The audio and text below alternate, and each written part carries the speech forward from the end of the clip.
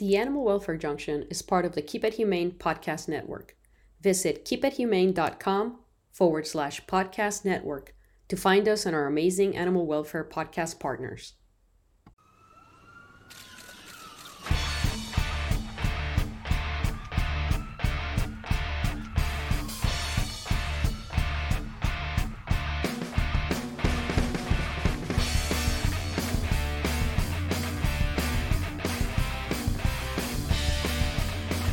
Hi, and welcome to the Animal Welfare Junction. This is your host, Dr. G, and our music is written and produced by Mike Sullivan.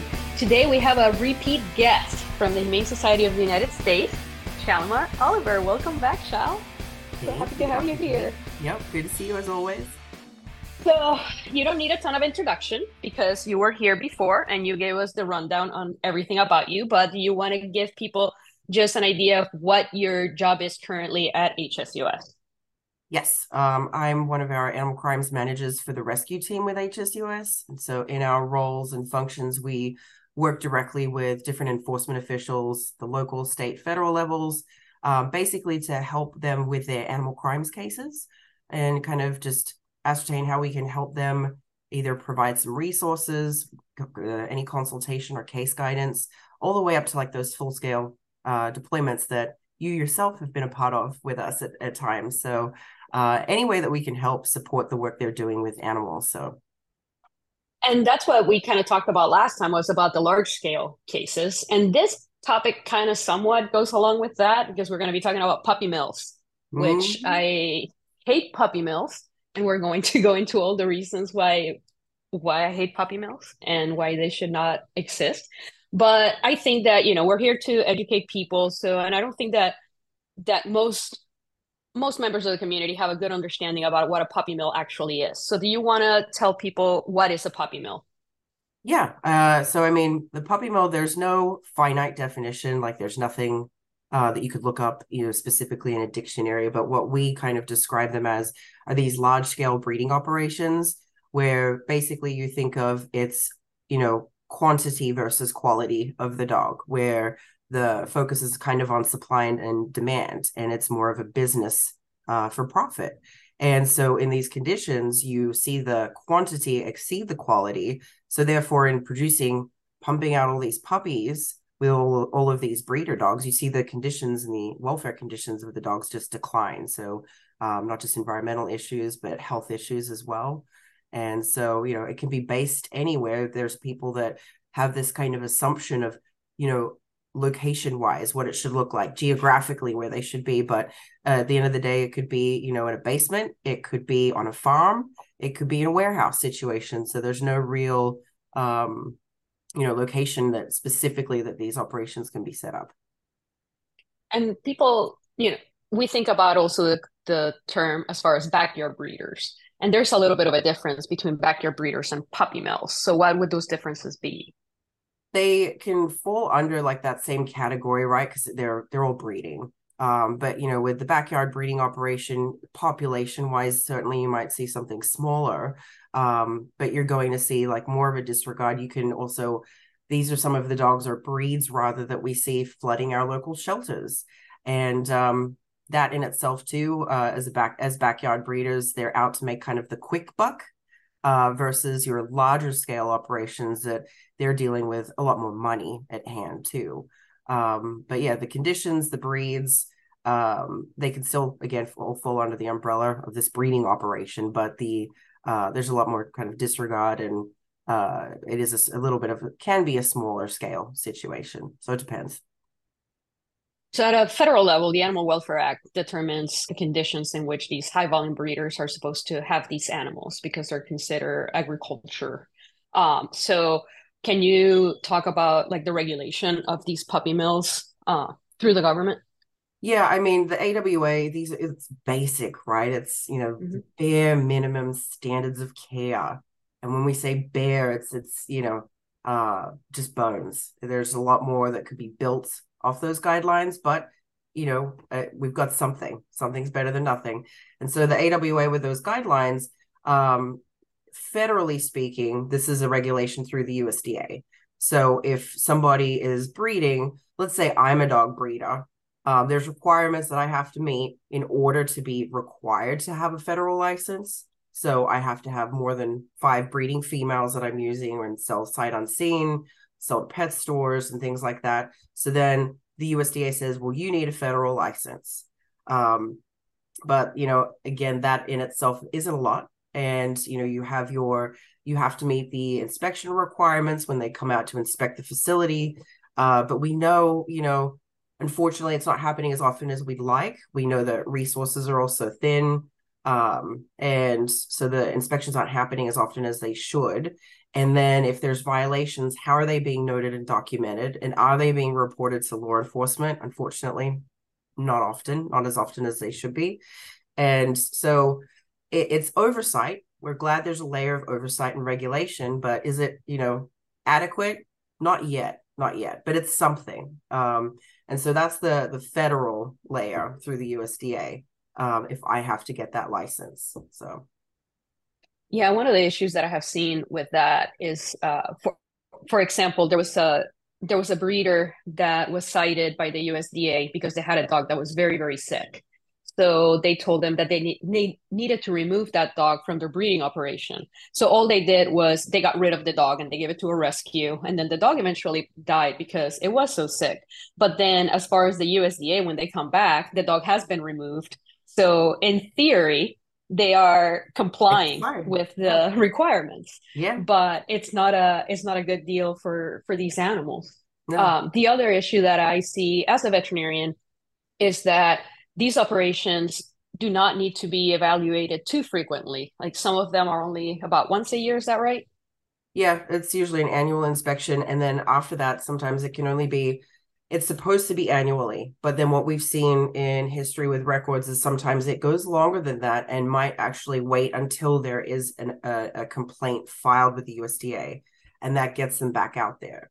So it's not as often as it should be, but even once a year, you have to think about what that looks like. That is, one sliver of a moment in time for all of those dogs. And especially when you're talking about like an announced inspection, you're giving them this heads up to hide things, granted, great, that makes them kind of, it hits them in the tail end to hurry up and clean things up. But then what's disappearing? And what's being hidden, given away, who knows? And that's kind of the terrifying thing, like you just said with that example of where did that dog go? Where do these sick puppies go? That you see a follow-up inspection and problem solved because they complied and the animals are gone. But where? Some situations they are required to keep records, like sales records and things like that. But there's again a real oversight. It might get documented. Is there kind of any punishment? Reprimand, consequence? No. And are these inspections available to people that want to look into them, to the public? Yes, thankfully. One big bonus is that there is a search tool online for anybody to access. So you can go onto the USDA's website and look up under their search tool and basically get a hold of any of the inspection reports.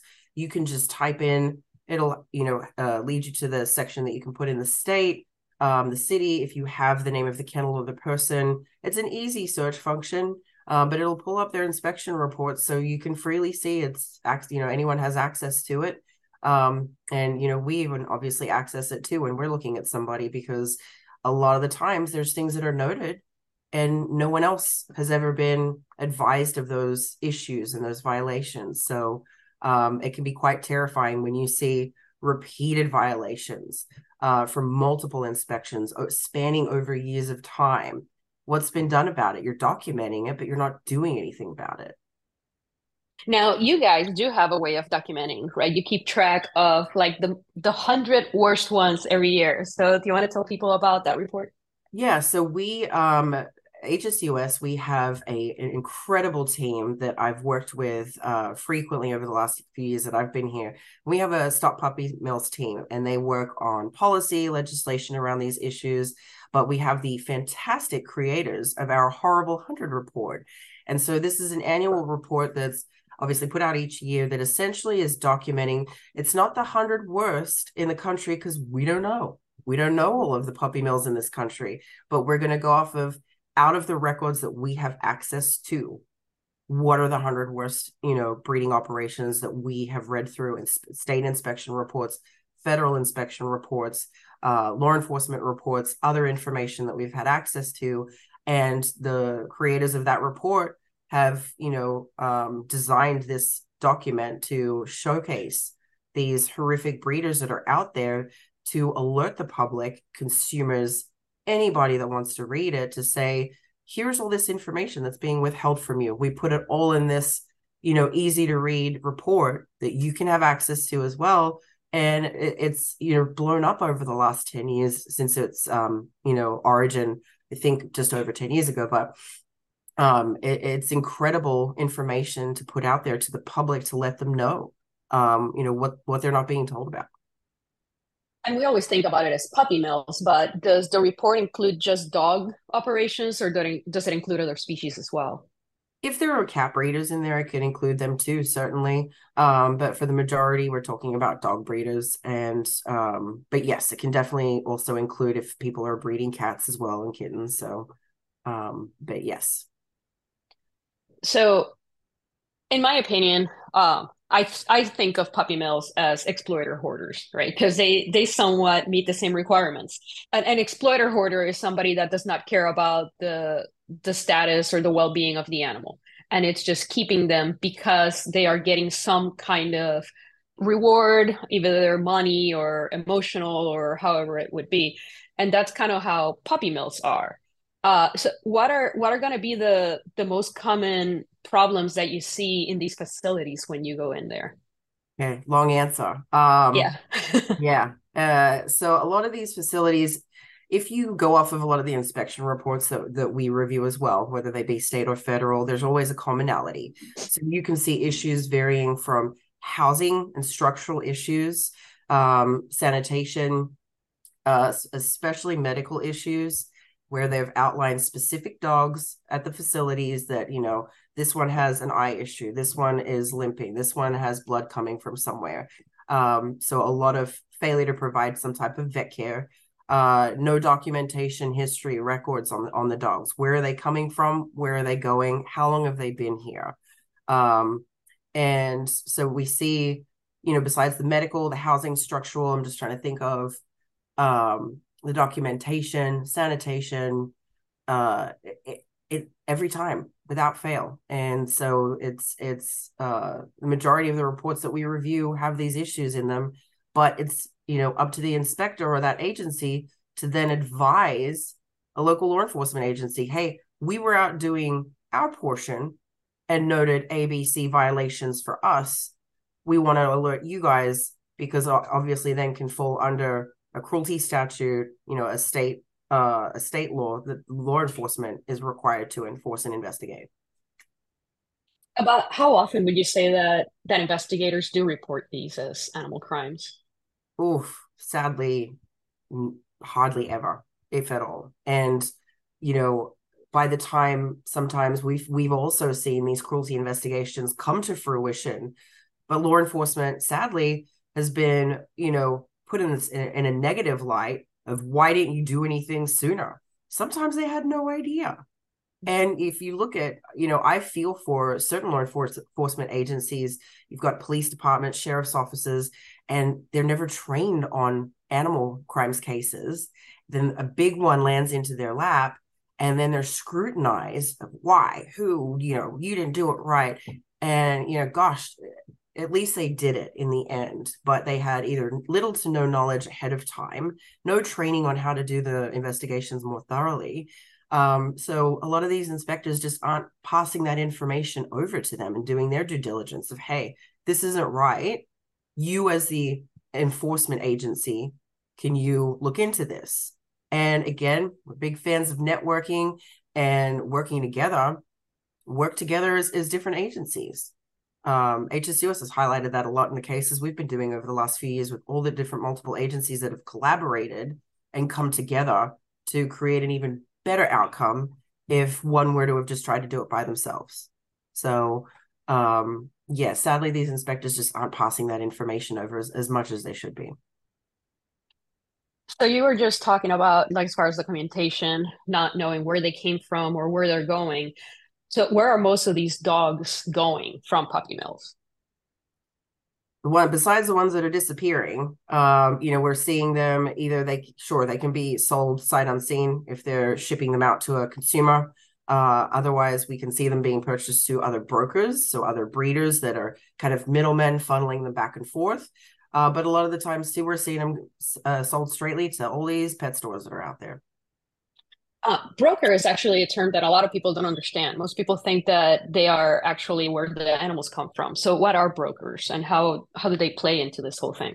Yeah. So brokers are they can either be, so if I was a broker, first off, I'd be required to get a specific license from the USDA. But if I was a broker, it would mean that I can come to you as a breeder, buy some of your dogs, and then I'm going to go to this other breeder and sell the dogs to them, or a pet store, sell the dogs to them. So that middleman kind of with that transaction, when you see these pet stores and you see a van pull up with 50 puppies inside, guarantee you that's probably the broker that's dropping them off, or the transporter for the broker, however that works. But your broker is your middleman dealer, if you will. They themselves, so I can also still be a breeder as well and breed my own dogs, but I'm also going to do the to and from back and forth middleman kind of thing as a broker as well, if that makes sense. And the whole online shipping of animals, I mean, like, I don't understand how people fall for that. What are kind of some of the issues that you see as far as when people are purchasing these animals online and just getting them shipped? Yeah, I mean, it's not Amazon Prime, it's you have a sentient being that you are having to transport, and especially when you're talking about putting it on in a crate on a plane, unsupervised, not monitored. I think it's terrifying. And we've seen those transactions fail. We've been contacted by consumers who got a sick puppy, who didn't get a puppy, and they were scammed out of their money. And so the concern definitely is going to be, the health. This poor little thing has got to go, is already immunocompromised from wherever else it came from. And now you're going to put it through the stress and trauma of having to travel. You don't know what it's exposed to. When does it get any kind of food or water? Not to mention any poor sanitation issues with being in that crate, urinating and defecating and having to exist in that until it gets to its final destination. Heaven forbid if there's a type of layover and the puppy, we've seen them get stuck in warehouses that nobody's come to pick them up. And then we had one case, there's in Illinois, and they died inside the crates. So, and there's so much room for error and for something to go wrong. I hate to say it, it's one of those things like we wouldn't do this with kids. We're doing this with Right. animals. It doesn't make sense. We had a client at the hospital where I was working at that she got a puppy. I don't remember what kind of a dog it was, but she got this puppy from Texas and she purchased it online. And allegedly it was registered and it had all these things. And as soon as the dog landed, as soon as she received it, she noticed that the dog was not feeling well. And she took it straight from when she picked it up to the hospital and it had parvo. And this poor little dog went straight from the flight from Texas straight into an isolation ward for about a week. Mm-hmm. And this lady had all the expense of purchasing and then all the expense of the parvo treatment. Of course, the people that sold her the dog ghosted her because they're not responsible anymore. So it was just a disaster all around. And, she didn't do it maliciously. She truly didn't know. And that's kind of one of the things that we want to do with this, educate people about why it's not okay to do that, right? Like you don't know what you're getting. And it's really easy to scam somebody in the mail. Oh yeah, and no, consumers, like, you don't know what you don't know, right? And so we see so many well-intentioned people that don't know any better, or really thought they had done enough research and hadn't.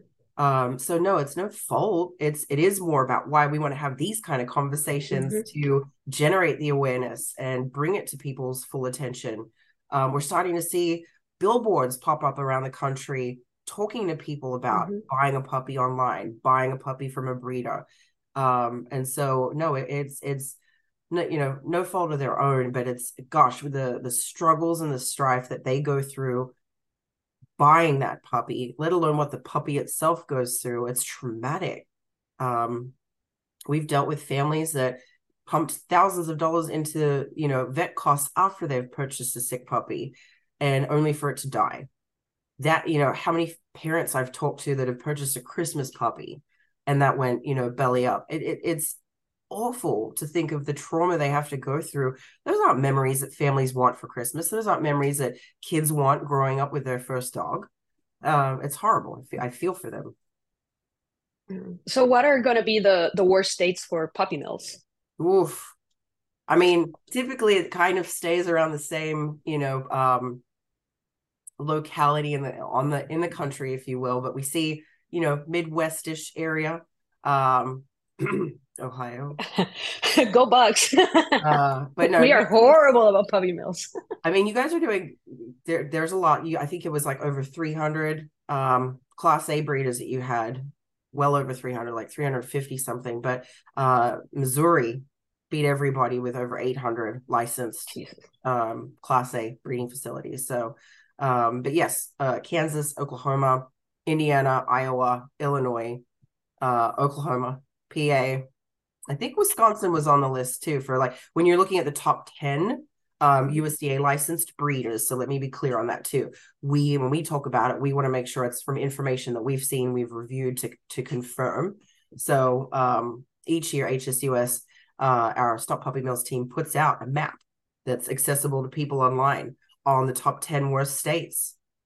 And so good old Ohio was up there, but not with 800 like Missouri, but you guys had over 300. So it's still a lot. And even it puts the broker licenses in as well. So we do the class B category. I think you guys were like under 50, but that's still a decent amount, 40 something if I'm not mistaken. So a lot of those brokers, and again, this is just the people we know about. There's so many there's no oversight, no regulation, no license requirement. Law enforcement doesn't see them. They're completely unseen by the public. So again, it's just the ones that we know. And what's really sad is that some of these people are not like just one-time violations that lands them on these lists, right? Like some of them are year after year after year, yet they're still allowed to keep their license. Exactly. We have frequent flyers. Isn't that sad that repeat offenders year after year of the horrible 100 report, they're back in it again because look from our research and all the great work that team's done, they see the same person, the same kennel in there once again with repeated documented violations that have, you know, what's being done after that's been documented? Nothing. So yeah, it is sad to see, but we do have those each year, unfortunately. And speaking of Ohio, we are kind of the home of one of the biggest pet stores that sells animals. So, no, very proud to say that we are the home of Petland. And I did help you guys with a case a long time ago because some of the issues with these puppies being sold sick is not just the problem of health problems for the animals, but also health problems for people, right? Yes. That strikes, yeah, as somebody who's contracted Campylobacter. Yeah. Yes, That is no fun. No, it's not. Yeah. So, and that video is available on the Puppy Mills campaign, but there was a purchase of a puppy. I think it was in Kentucky that the puppy was purchased. Kentucky, and there's a Texas video too. Yeah, so I think the one that I saw, the puppy that I examined from that video was the puppy from Kentucky. And it came in and one of the things, and it's not necessarily the fault of the employees because I don't think that they really know. They're not educated properly. And they were telling the purchaser, no, there's like less than 1% chance that this dog is going to have Campylobacter or any problems like that.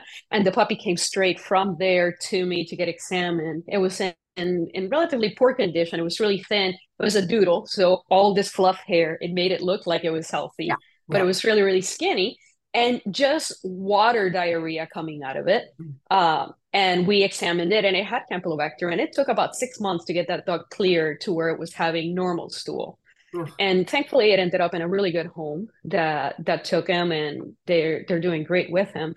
But you know, all the people that potentially would get exposed from these animals and just the zoonosis, the antibiotic resistance that this is causing because a lot of these Campylobacters are not like we can't treat them. Right. No, there's the potential for so much zoonotic diseases with, you know, for folks that don't know where the disease jumps the species barrier so that we can contract it from them.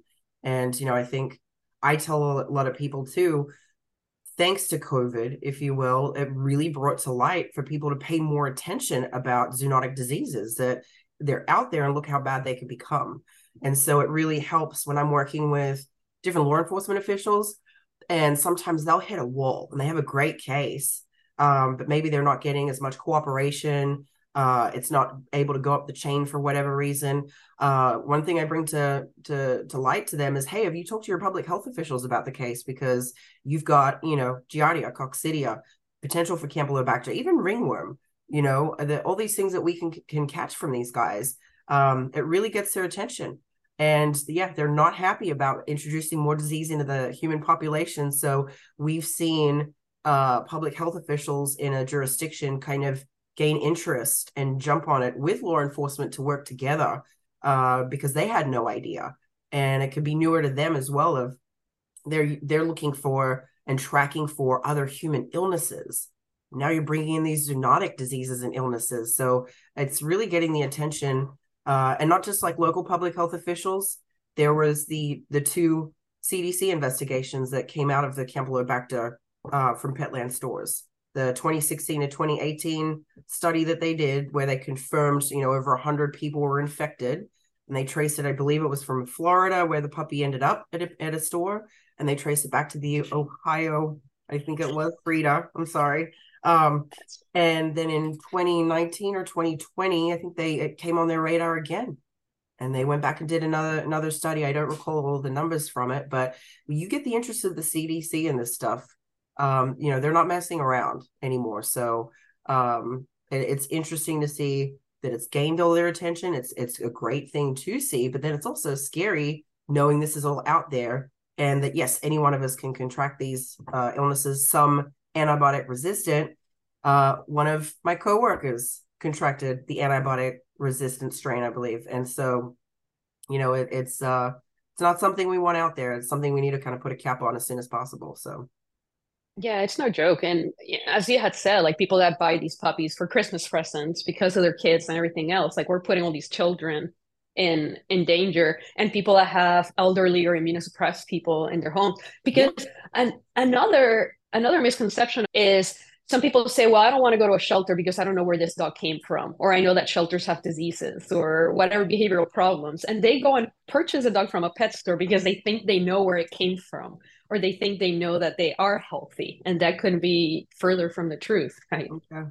Yeah, no, it's the whole health issue. I mean, at the end of the day, if it's an adult dog you're adopting, there's going to be history that you don't know. But, if you want an adult dog, then you buy a retired breeder dog that's lived in a cage its whole life, never been on a leash, seen sunshine, touched grass. You're going to have a lot more behavior issues too. There's research done by Frank McMillan on the behavior of puppy mill dogs too. There's several papers that he's written that are fascinating, that people want to take a read. But yeah, socially, these dogs are incapable. The puppies, even though they're newer at life, still come traumatized because of everything they've seen in those few weeks. And so there's no guarantee. There's no guarantee unless you get into your responsible breeders breeding with that have, they're breeding for good behavior and medical, and they have that the genetic testing, they have that legitimate paperwork available for a buyer. But also, we're not going to find what we consider responsible breeders, which would be people that have a veterinarian, that get the animals examined, that do every test imaginable to make sure that they are bettering the breed. They're not just continuing on diseases and stuff. These are also people that don't have 100 breeding animals, right? They usually have like 2 or 3. Yeah, they're going to be more specific. They have that passion of whatever specific breed that they're interested in. Like the Rottweiler, and they're not one of those. It's bad way that I paint the picture in my head, but it's like, the little puppy drug dealer, like walking up to you, like, what do you want? You want a schnoodle doodle, or do you want a Yorkie schnorky porky? They've just got 100 breeds of puppies in their pockets, and it's, they shouldn't have constant funneling out like year after year, month after month. There's no downtime. They just constantly have all of these dogs and puppies available. It's not normal. It's not right. It's not healthy. And yeah, so the responsible guys really put that commitment and passion into those breeds where they're perfecting, and we want to keep those clean, healthy bloodlines in existence, for sure. So unfortunately, there's just not a lot of them out there. They're out there for sure, and we need them, but unfortunately, all these bad breeders are just messing it up for the rest of them. And as consumers, we are making it so much easier for these puppy millers because now we are taking into this whole concept of designer breeds. So we are allowing them to basically sell us mutts for thousands and thousands of dollars. Yeah. And so many people don't research into that. I mean, not that there's any research to do really, but that we are allowing all this stuff to happen. Yeah, there's a little bit on the HSUS website in the puppy mill research section. We go through, there's different fact sheets out there for people because we want to give as much information as we can. We even go through the hypoallergenic stuff, and so all your schnoodle-oodle mixes too. We're mixing breeds here as to why this doesn't make sense to folks, and whatever's trending, like the Bernie Doodle is huge right now. Why? Because why? The Labradoodles that started everything, and the Golden Doodles that started it all. No, just no. When there's shelters, there's no excuse right now with the national crisis that all these poor shelters across the country are going through with the overpopulation, overcrowding, and all of those shelter workers are just trying to do their best to get by and get those animals good homes. And then you have somebody go out and buy a Golden Doodle. That's why. Yeah. And I mean, we recently were at a spay neuter clinic in Muskegon County, and one of the local shelters brought us 10 doodle puppies. Beautiful puppies, young puppies that ended up at a shelter because the person that bred them was like, well, I got too many and these are not selling, so I'm just going to give them to the shelter. So how is that helping the shelter overpopulation? And all the people that say, oh, you can't find anything other than pit bulls at shelters. No, the sad reality is that shelters are full of every age, every breed, size, and everything.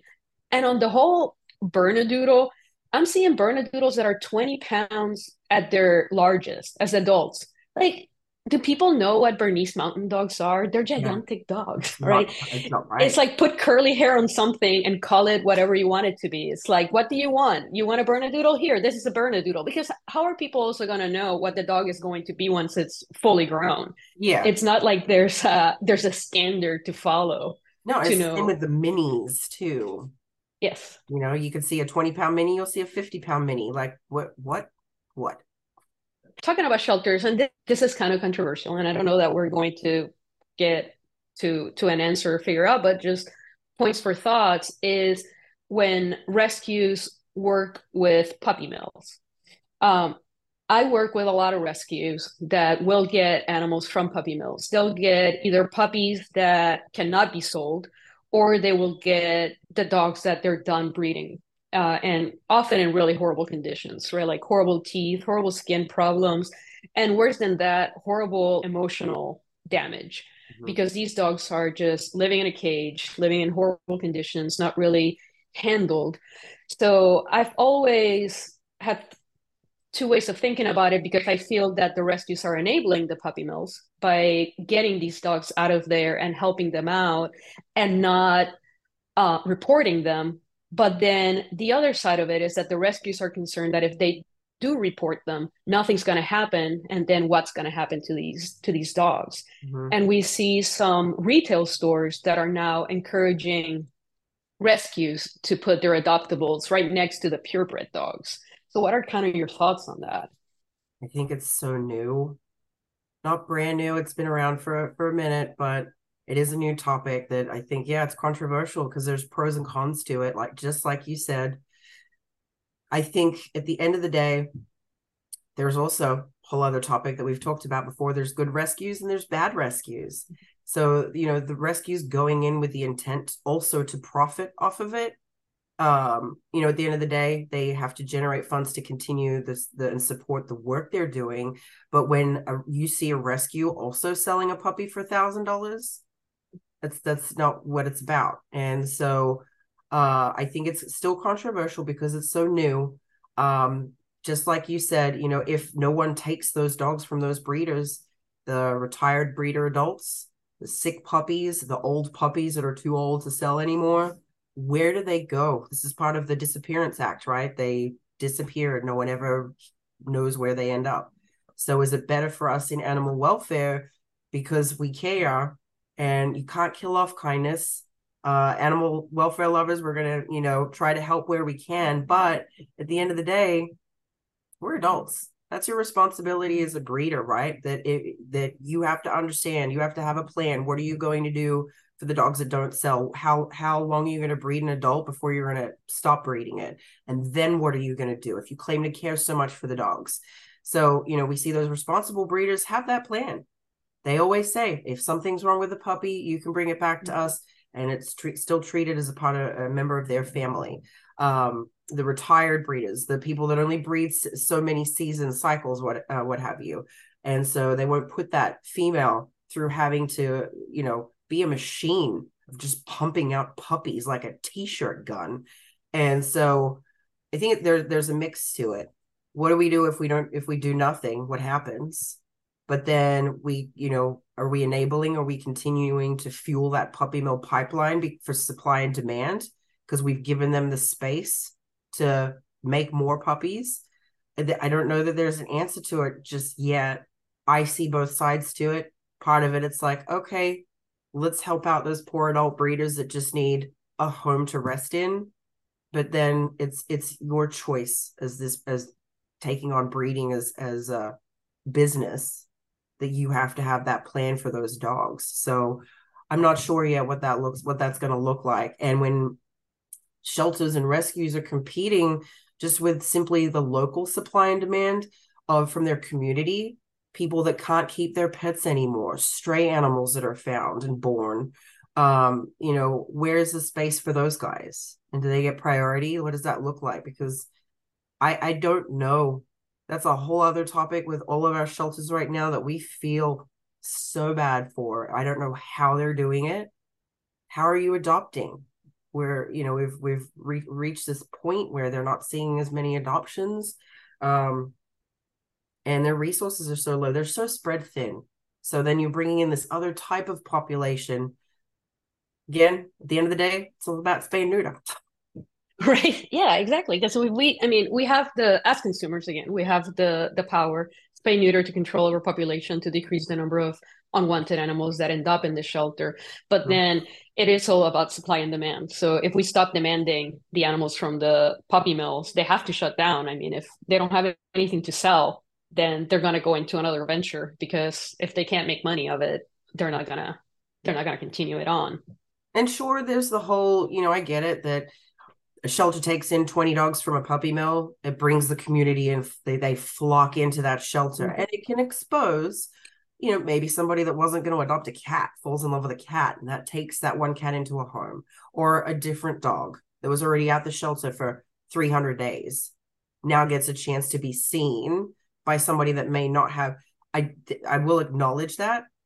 However, the larger side of that, with these big populations coming in from breeders getting rid of their dogs, it's hard to think about.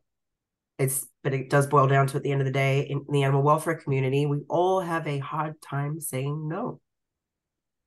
And I guess that actually, I had not thought about the auctions, the puppy auctions, which are so horrible. I've never seen one in person. I've only examined animals that come out of it. But can you explain to people what are these puppy auctions and why they're so horrible? Oh, let me give you a great example of one with a big commercial breeder that was getting busted and needed to downsize. So you can just, like we talked about in the beginning, where the dogs disappear and the regulatory agencies don't care. The fact is, dogs are gone. So now it's not their problem anymore. But part of where those dogs disappear to are auctions, where if I just got busted by the USDA, I got 500 dogs and they all look like hell, and I've got to downsize or fix the sick ones by this day, I'm going to load 100 of them up. And I'm going to go to this auction where it's literally people just bidding on dogs. It's usually other breeders that are then taking those dogs to then make their own populations. And again, talk about fueling the cycle. Just regenerating it over and over. The conditions there, is there any kind of oversight or enforcement? No, absolutely not. And we get into other auctions, livestock auctions. There's one out in the equine one in Holland, PA. They're awful. And then when they're left there too, do they have food, water, adequate shelter? Is there regulations on selling sick ones? Nope, sure isn't. Hey, you got $200 and you want to buy this, breeder, this female that's been used about 22 times in her life? Here you go. She's yours. And so it's disgusting. There are some rescues that try to do some good, and they try to raise money to go out there and get some of those dogs out of there. It's heartbreaking because it's like, I wish I had $1 million so you could just buy everything. Guess what? If you had $1 million and you bought all those dogs, they'll find a way to bring in more, no matter what. Another 100 dogs. Yeah, that's where I have been involved, have been rescues that go to these auctions, and then they get the puppies that nobody wants, right? They're getting some of these dogs for like $5, $10. And they are dogs in horrible shape. And we have to think about the fact that, again, we talked about all the health diseases and the emotional problems that these dogs have. And then the rescues take these dogs, get them spayed and kind of patch them up. And then these dogs become somebody else's problem. Yeah. Because we're going to have... They've got to take that on and sustain that, whatever the medical issue might be. And if there's not a combination of the medical issues, if it's a younger dog that as it grows, then develops those congenital issues, that's put on that poor, again, well-intentioned person that wants to bring, another family member into their home. And then they're stuck with, which as we know too, the costs to care for them. And then, you want to keep going on about the cycle. It can lead to then people either surrendering the dog again or failing to provide care to their own pet. And that gets reported. So it's a vicious cycle. And then you're really just relying on these amazing people that have the means to pay thousands and thousands of dollars, which is not a lot of us. Rightly so. It's a lot. A pet is a huge undertaking. Other countries right now that are questioning, like, do you need a license? Like, do you need permission basically to own a dog because of what the issues they're seeing. So it's a huge responsibility, but the consumers are left with having to continue that care. Once the rescue still pumped thousands or hundreds of dollars into that dog, it doesn't stop there. And then behaviorally too, which is a whole other thing. So if they're having to manage that, and we've seen people that have, adopted from a rescue, but then returned it because the dog's behavior is something that is not compatible with their lifestyle or wishes for a pet. Yeah, I would definitely like to see more regulation of not just the puppy mill, which they're not properly regulated as we would like, but regulation of just anybody that breeds a dog for sale, because there is no way to properly keep track of it. And there are so many people that are doing it for the wrong reasons, just because they want to make money. Mm-hmm. I know of a person that breeds small breed dogs, and at least the mom dog, and probably the dad dog too, but the bitch has skin problems, behavior problems, I think orthopedic problems, and they keep breeding them. Mm-hmm. And the people that are buying them, it's just like, oh, what a cute puppy. And then they pay however many hundreds of dollars for this dog that is a genetic disaster. Mm-hmm. And for why, right? Because this person is not being regulated, and they're probably not even paying taxes for the sale of these dogs. Like, it's just ridiculous all the way around. Yep, and the one that suffers is the person that bought this dog thinking that they're buying a healthy puppy, and then the dog in the end that is going to have all of these health problems that may or may not get treated properly. Well, so somebody actually did make a report. Once you guys receive that report, how does it go forward from there? Yeah, I mean, it's a hit or miss, right? So if we get information sent over to us, so we can either receive it from a person that's visited, so they're reporting the conditions, a buyer that's had a horrible experience, law enforcement, family of, there's so many different ways that we can receive information. But once we're contacted, let's say that we get an online complaint. And so we'll, document it, address it, do some research on it. And then we're going to reach out to law enforcement and share the information with them, but also follow up in offering any kind of resources and assistance. So, sometimes they might just, law enforcement will then go out, do an inspection, confirm whether or not there are any issues, close the case. Sometimes we have an opportunity in our outreach to law enforcement to provide education. This is something they've not investigated before. What do I do? What am I looking for? Great. Let me tell you all the things. And then asking for help is great. Please do. Right. Yeah, to follow up with, if these things happen and you find these problems, that we can support A, B, C for you. And then the hope is if they open an investigation and it becomes a big deal, referencing a recent North Carolina puppy mill case that we just did, law enforcement takes real interest. They acknowledge this is a horrific issue in their jurisdiction and they want to act on it. But then they're like, wait, there's how many dogs on the property? Over 100. What do we have to do if we have to seize them through a search warrant? Where do we put them? What do we do? This is live evidence. Who's responsible for paying for all this? We don't have a vet. We have no local shelter, or our local animal shelter has 5 kennels that are already filled with 50 dogs. They don't have the resources.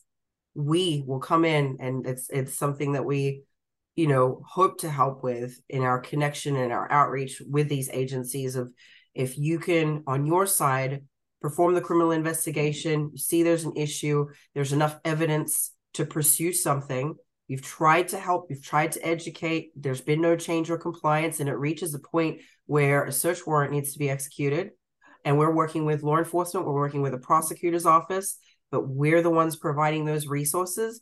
Yes, and we come in under law enforcement to work with them and work for them in providing all of those resources, the on-scene evidence collection during the search warrant, but then after that too. It's not like we just help on the day and then we're off.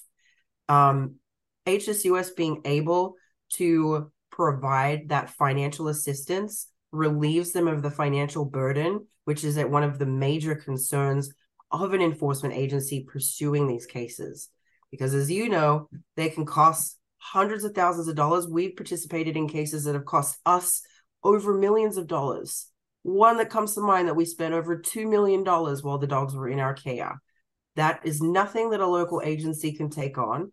No rescue that could bankrupt a nonprofit. And so being able to give these resources at no cost to an enforcement agency that you can do your job and we can support you in that is incredible. We're very fortunate as an organization that we can do that. But if and when needed, like I mentioned, not just on seizure day, but then following the ongoing care of the animals, costs of veterinary care and veterinary assessment and examination and triage of all these dogs that have come in from these horrific conditions. The costs can be gargantuan. Transporting them, where are they getting housed? Because again, they're live evidence, so they don't go in a drug locker. So then the staff and the resources to continue that care whilst those animals are held throughout the duration of the court case, which, as we know, can take years, especially if it's in a state that doesn't have cost of care. So, you could be holding on to the animals for weeks to months to years. I've seen a shelter in Kentucky. I think it was 2 to 3 years they were holding on to these dogs. The puppies were adults. It's horrific to think about, but yes, we can come in and provide those kind of resources if requested. We just have to be invited in. And a lot of people that complain about, why is this puppy mill still around? Like, why are you not doing anything? They don't recognize the lack of resources, including, especially as you mentioned, veterinary resources. I know here in Ohio, for instance, there are so many veterinarians that don't want to get involved because they don't want to go to court. They don't want to, have to write legal papers or consults because they're concerned about, what if I mess up? What if I do something wrong? And that for animal cases, you have to have a veterinary team. You have to have people that know about animals to help with that. And as you said, where are these animals going to go? Mm-hmm. Now, when you recuperate the animals from a case, when you get the animals out of that situation, what are the possible endpoints for those animals? Once we bring them back to our, either if it's a local temporary shelter or we have a care and rehabilitation facility in Maryland. Once they either come back to either shelter, then our mission first off is to rehabilitate. We need to get a lot of these animals, obviously, because they've been seized, are in poor conditions. So showing improvement, providing simple things such as food and water and adequate shelter, but then the needed vet care for a lot of them.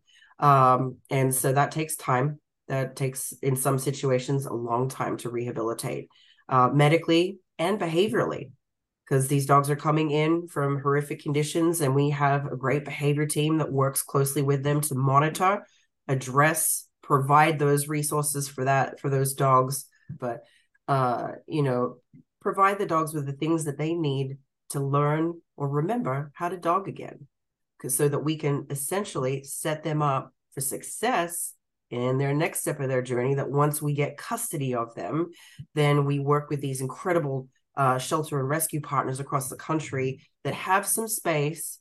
We don't want to overwhelm their population and overburden them. So we want to look for the places of where is there space, where is there some needs. And so once those shelter and rescue partners can take them in, then we want to send, the dogs that we've now invested everything into to set them up for success in the step of their next, adventure and the next chapter in their life, so they can find good homes.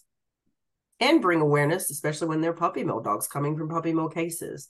People think it's cute, but it is an opportunity then to train and teach members of the community, but this is what they came from. These are the conditions that they may not have really understood or known about before. In closing, how can consumers protect themselves from purchasing a dog that is from a puppy mill? I say this to my friends that reach out to me. So even the people that are close to me, that I care for, that I don't want to see go through the experiences that I see every day at work, is kind of what we touched on with the responsible breeders. Look for the breeders that have all this information. There should be, no hesitation if you have questions about things, that they have answers to those questions. That if you want to see something, that they will show you, whether it be in person, living conditions, the parents to the dog, the biggest things, genetic testing. Can I tell you how many handwritten receipts I've seen of vaccine check on the back of a grocery receipt or something? No handwritten information. You want documentation. You know what official documentation looks like as a veterinarian. All of that paperwork. There should be no hesitation. Even, do you want to talk to my veterinarian? Right? Hey, the medical expert who has seen and treated all your dogs over the years. But the genetic testing is huge. I would focus more on what is a red flag. A red flag is someone who has everything, every time, all the time. Should be a red flag. The breeder that says, let's meet in this parking lot at Home Depot or Walmart. 10 o'clock at night with cash only. Yeah.